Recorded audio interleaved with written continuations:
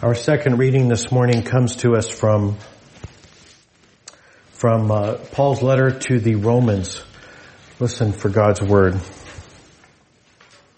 I believe that the present suffering is nothing compared to the coming glory that is going to be revealed to us. The whole creation awaits with breathless anticipation for the revelation of God's sons and daughters. Creation was subjected to frustration not by its own choice.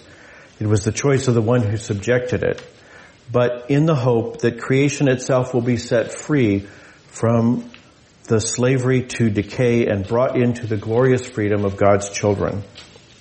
We know that the whole creation is groaning together and suffering labor pains up until now. And it's not only the creation. We ourselves who have the Spirit as the first crop of the harvest also groan inside as we await to be adopted and for our bodies to be set free. We were saved in hope. If we see what we hope for, that isn't hope. Who hopes for what they already see? But if we hope for what we don't see, we wait for it with patience. In the same way, the Spirit comes to help our weakness. We don't know what we should pray, but the Spirit Himself pleads our case with unexpressed groans. The one who searches hearts knows how the Spirit thinks, because He pleads for the saints consistent with God's will. We know that God works all things together for good for the ones who love God, for those who are called according to His purpose. We know this because God knew them in advance, and He decided in advance that they would be conformed to the image of His Son. That way His Son would be the first of many brothers and sisters. Those whom God decided in advance would be conformed to His Son, He also called. Those whom He called, He made righteous, and those whom He made righteous, He glorified. This is the word of the Lord. Thanks be to God.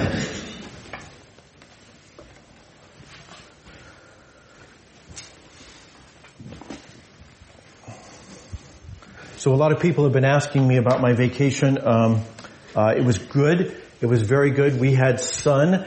We did not have 2 feet of snow. We had sun. We actually were sweating. It was hot. So we had sun. We had way too much to eat, or at least I did. And we went to interesting places. So somebody asked me about Japan. I found Japan fascinating, what we saw of it. So there were some good things about the vacation, but the best thing of all was I had no internet for 18 days. Yes. Well, I didn't quite. Whenever we got to, Margot and I had decided up front we would not buy the internet package. We wanted a break from that too. But, you know how addictions are, so whenever we got to port, we would find some place that had an internet, and we'd get our email and so forth. But other than that, we didn't have email. So about maybe 2 hours in 18 days. So I consider that no internet. And that was a good thing because there's so much that's not good on the internet, and you know what it is. Even in those emails, we learned about personal tragedies, people who became sick, people who entered hospice, people who died, people who were injured, people who had difficulty healing. So we learned about personal tragedies, but of course we also learned about the global tragedies, the great problems of this world. Most prominently the troubles, the horrific terror attacks in Israel on October 7, and then the ongoing response in Gaza. And of course that follows on the heels of a year and a half of war in Ukraine, and that's by no means the end of the war on this planet. There are 8 current military, armed conflicts going on in Africa alone, and others in other places of the world. Last year, 250,000 people on Earth died in military, or again, I keep saying military, in armed conflicts. So there's plenty of war to go around. And then of course there's natural disasters. There's, the volcano in Iceland that's threatening that town. There's flooding in Florida and in parts of Africa. And then there's crime. The background of crime we hear all the time, from mass shootings to high school kids beating one another to death. There's a lot of bad news out there. Now, if you're thinking, I'm so glad I came to church today, thank you for depressing me. Well, let me tell you, I'm going to be preaching a Thanksgiving sermon on Tuesday, right? There's a lot we can be thankful for. But this isn't Tuesday, this is Sunday. So I want to talk about what do we do with all that bad news, right? Again, there will be things we can be thankful for, but what do we do about the bad news? What does our faith say about the bad things, about the evil in this world? Does God care? Is God just completely aloof to our problems? Does God care? And if He does care, is He going to do anything about it? Why do these bad things keep happening if God does care? Well, I will tell you, in case you have to leave early or in case you're depressed and want to leave early, I'll tell you that is really the central question at the heart of our faith. Why is there trouble in the world? Actually, let's go ahead and talk about that. There's not only trouble, sorry, thank you for catching that. So I was going to mention this. Yesterday in the New York Times, there was an editorial that said this: the school closures that took 50 million children out of the classrooms at the start of the pandemic may prove to be the most damaging disruption in the history of American education. My brother's a teacher, and my wife's a teacher, but my brother is a teacher in a public school, and he would agree with that. The pandemic, the things that happened as part of the pandemic, it also set back student progress in math and reading by 2 decades and widened the achievement gap that separates poor and wealthy children. So there's not only the current problems, but there's these problems we know are going to be out there, right? 2 decades of reading and math difficulties, and an achievement gap that will only exacerbate social problems. And then multiply that by all the other countries in the world that have the similar sorts of problems from whatever they did during the pandemic. So when it says poor and wealthy children, you can think poor and wealthy countries too. So we know of the current problems, and there's more problems to come. And the question is, what does our faith have to say? And the answer, as I said, is that our faith is really all about this question. The big idea of Christianity is that God made the world good, right? First page of Genesis. God made the world good, but we look around and we see it's not. That's the problem. What is the problem? God made it good. It went bad. Something happened. It's gone bad. And what is God doing? God is fixing the problem. That is really the whole rest of the Bible. From page 2 to the very end, that is the story of the Bible. God is fixing what went wrong with creation. So that is the big idea of Scripture, and we're going to see that in Paul's writing today as we look at this passage of Romans. If you have your scriptures in front of you, we're going to start in on chapter 8, verse 18. Paul says, "I believe the present suffering is nothing compared to the coming glory that is going to be revealed to us." So Paul is saying, you're not imagining things. You are suffering. There is trouble in this world.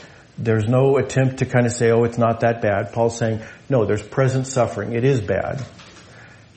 He says that there are problems in this world, and we don't know exactly what problems Paul was thinking about. He could have been thinking about persecution. If he wasn't, we know 10 years later when Nero was emperor, there would have been persecution in the terrible persecution of the church in Rome. So maybe Paul's thinking about some kind of persecution he was aware of.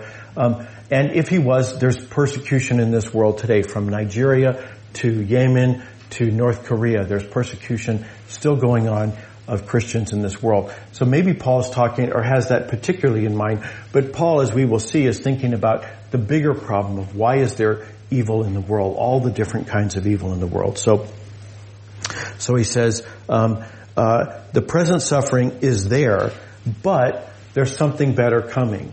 Something that is not just better, but so much better that the present suffering will be dwarfed in comparison. It won't even be obvious. We won't even remember it. It's nothing compared to the coming glory. So what is that thing? Well, he's not ready to say yet what it is. He says whatever it is, the whole creation waits breathless with anticipation for the revelation of God's sons and daughters. So God's sons and daughters is what's going to be revealed. And he says that's such a big deal. That's so important that creation itself is waiting on tiptoes, breathless with anticipation. And he says, why? Why? Verse 20, creation was subjected to frustration, not by its own choice, but it was the choice of the one who subjected it. So what does he mean? Well, you know what it is to be frustrated. It means you're being forced to wait.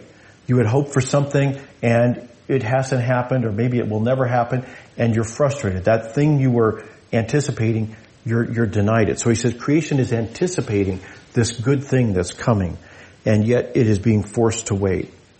And he says that it has been subjected to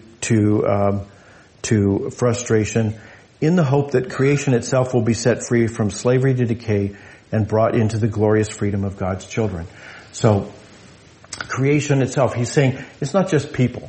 It's not just the bad things that people do to one another. It's the whole world is a mess. I mean, literally, the world is a mess. There's volcanoes and flooding, climate change. There's all these problems that occur, and creation itself will be set free from the slavery to decay. And the reason for that is it will be brought into the glorious freedom of God's children. So there he is again with God's sons and daughters. What does he mean by that? Well, he's still not told us, but he says, speaking of the God's children, he says, it's not, verse 22, we know that the whole creation is groaning together and suffering labor pains up until now. So he's using a metaphor here. He's saying that the good thing that's coming, he's mentioned this good thing that's coming. He says it's like when a woman is pregnant, there's groaning, there's labor pains, but then there is a good thing that results from all that. He says that you can think of the problems in the world, the volcanoes and so forth, you can think of them as the groaning as creation itself waits to be delivered. And then he says, what creation is waiting for is the glorious freedom of God's children. And speaking of them, he says it's not only creation. We ourselves, who have the Spirit as the first crop of the harvest, also groan inside as we wait to be adopted and for our bodies to be set free. So what does he mean by that? He means we ourselves, he's talking about Christians. He's saying we who have been given the Spirit as the first part of a great harvest. So we've gotten a taste of what God has promised. The Spirit, the Holy Spirit of God is himself just a taste of what God has to give us as we wait to be adopted and our bodies to be set free. What does he mean by that? He means we have been adopted into the family of the children of God, but we don't have all that comes from that. We are still in the position of having not received our entire inheritance.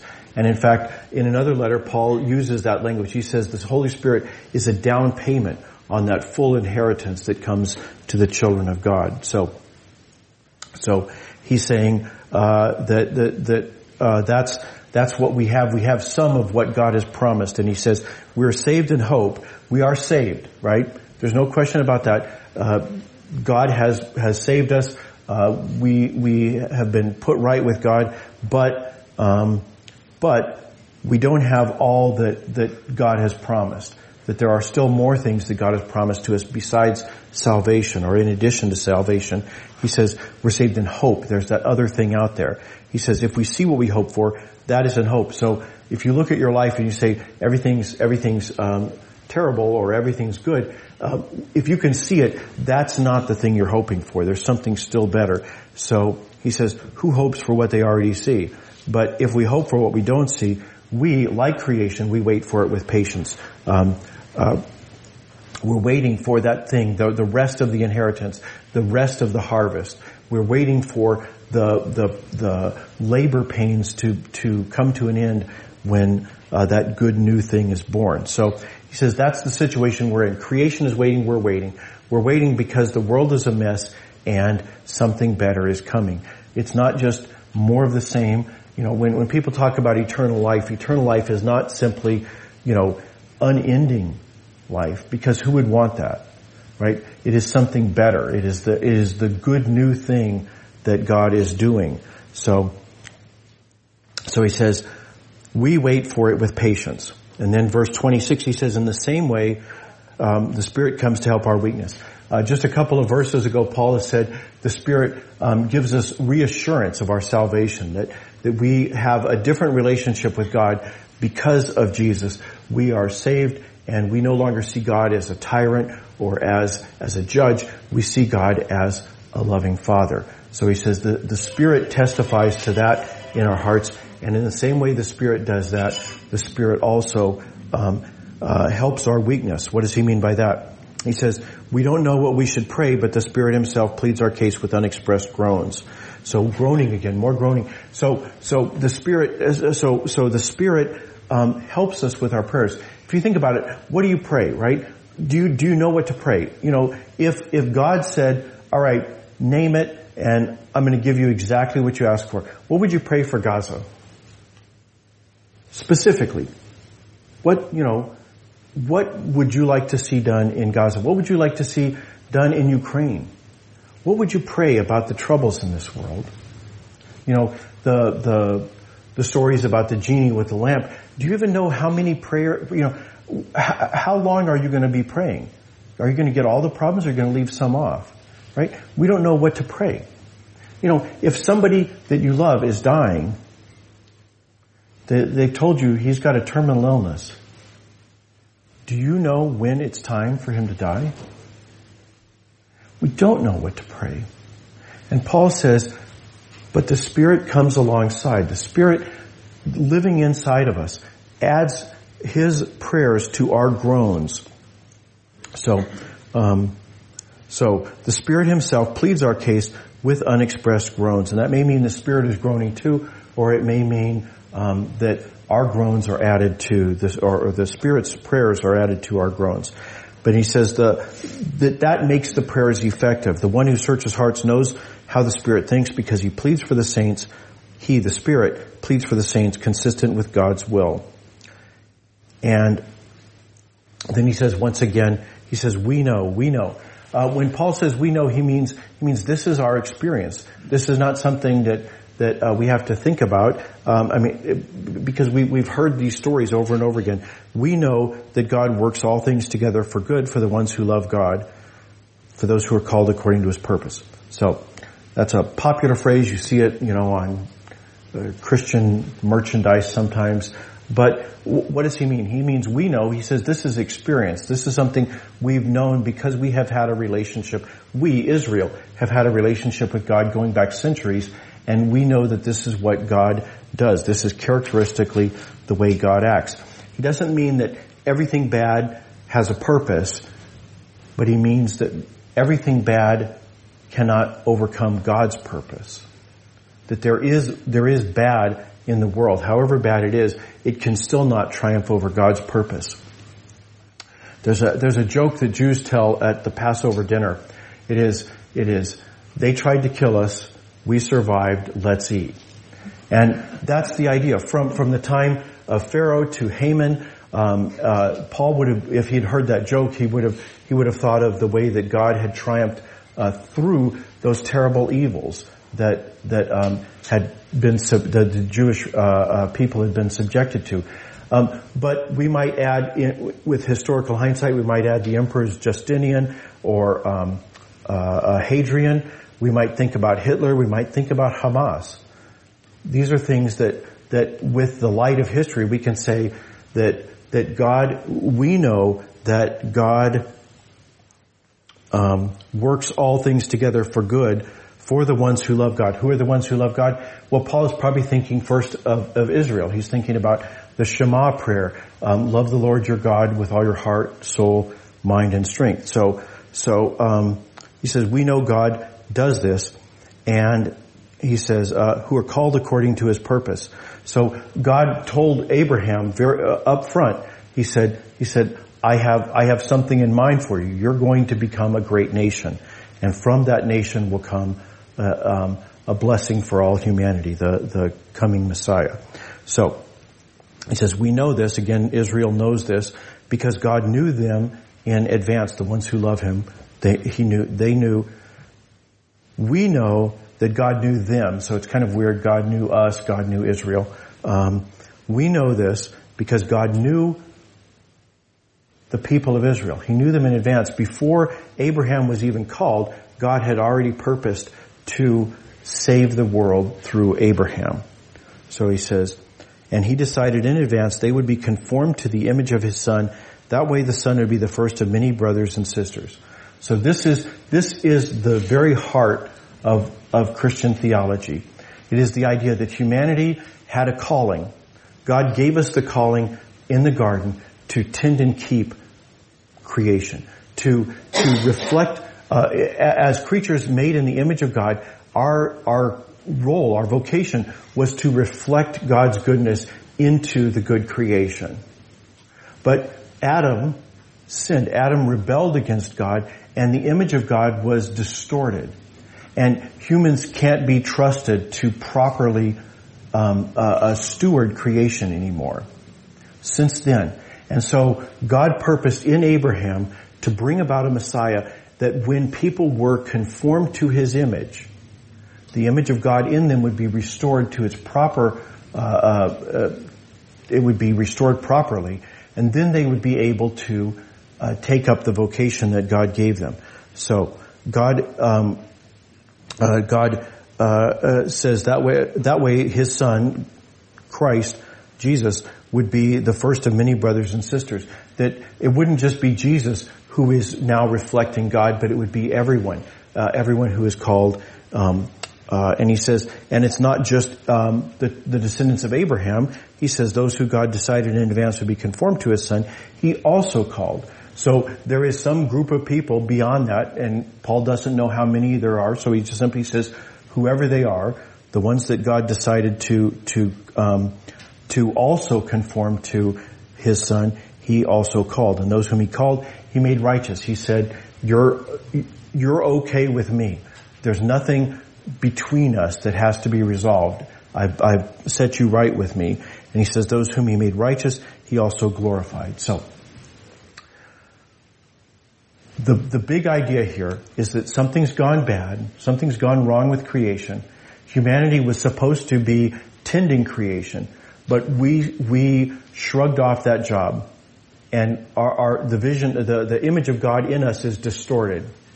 But Christ came, he saved us, but he is also the picture of God, the picture that we need to be restored to, and that is what God is doing. God is working in us to glorify us, to make us back into that image of God that can properly steward creation. And that's why he says creation is eagerly awaiting the revelation of the sons of God, the sons and daughters of God. That is what our role will be when Jesus returns and everything is made new again. So that is the big idea for Paul. That is really the whole story of what God is doing. It's not just that God is saving us. Not just, you're saved, you go to heaven when you die. But rather, you're saved and now you can take up your vocation again. This is the story of unwinding of all the sin and evil in the world. So, that's the picture that he's given. And so the question for us is, what do we do in the face of this? There's all this trouble in the world. What do we do? Well, the first thing we do is we groan, right? I don't know how many of you have seen the meme, the dog sitting in a house that's on fire. Has anyone besides me seen that? Okay. So a couple of people. The dog is sitting there, the house is on fire, and the dog is saying, this is fine, right? Paul says, no, groan. Call out evil for what it is. Don't say, well, I guess that's just the way things are, or something like that. Paul says, no, we groan. We look at evil and we name it for what it is. We say, this is not what God wants. This is evil. So we look at the world and we groan. But the other thing we do is we pray. And we can pray even knowing that we don't know what to pray for, because we know the Spirit joins us in our prayers. And so we can pray and we can kind of fumble our way through it. You know, pastors joke about people who pray, you know, Lord, we just ask this, or, you know, where they kind of minimize their prayers, right? Your prayers don't have to be flowery and beautiful, right? Because you've got the Spirit. And trust me, the Spirit's prayers are better than anyone's. So God will hear those prayers and God will grant what the Spirit asks. So pray, knowing that your prayers will be heard and acted on by God. So we groan and we pray. And the other thing is prayer is a two-way street. So we listen because we, the church, are the body of Christ. And Christ enters into the troubles of the world.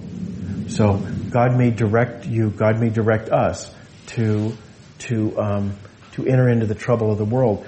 One of the things, you know, I mentioned the New York Times article about the reading problems, and I've talked to a number of teachers about the difficulty that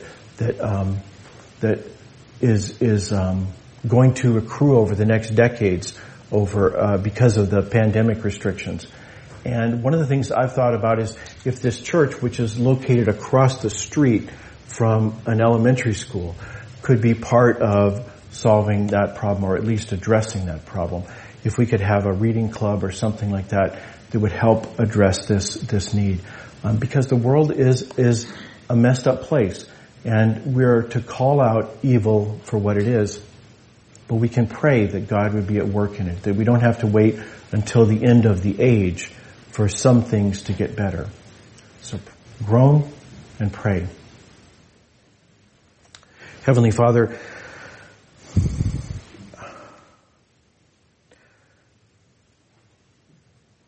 in the book of Genesis we read that your heart was broken by human evil and the rippling consequences of that evil across all of creation.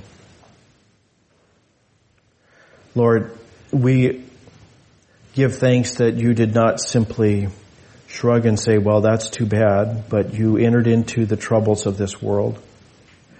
You sent your Son to confront the evil, to break its power, and you sent your Spirit into each of us and to all of us, that we might pray the prayers we should pray for the betterment of the world and the end of the evils. Lord, hear our prayers and hear our groans. We ask this through Christ our Lord. Amen.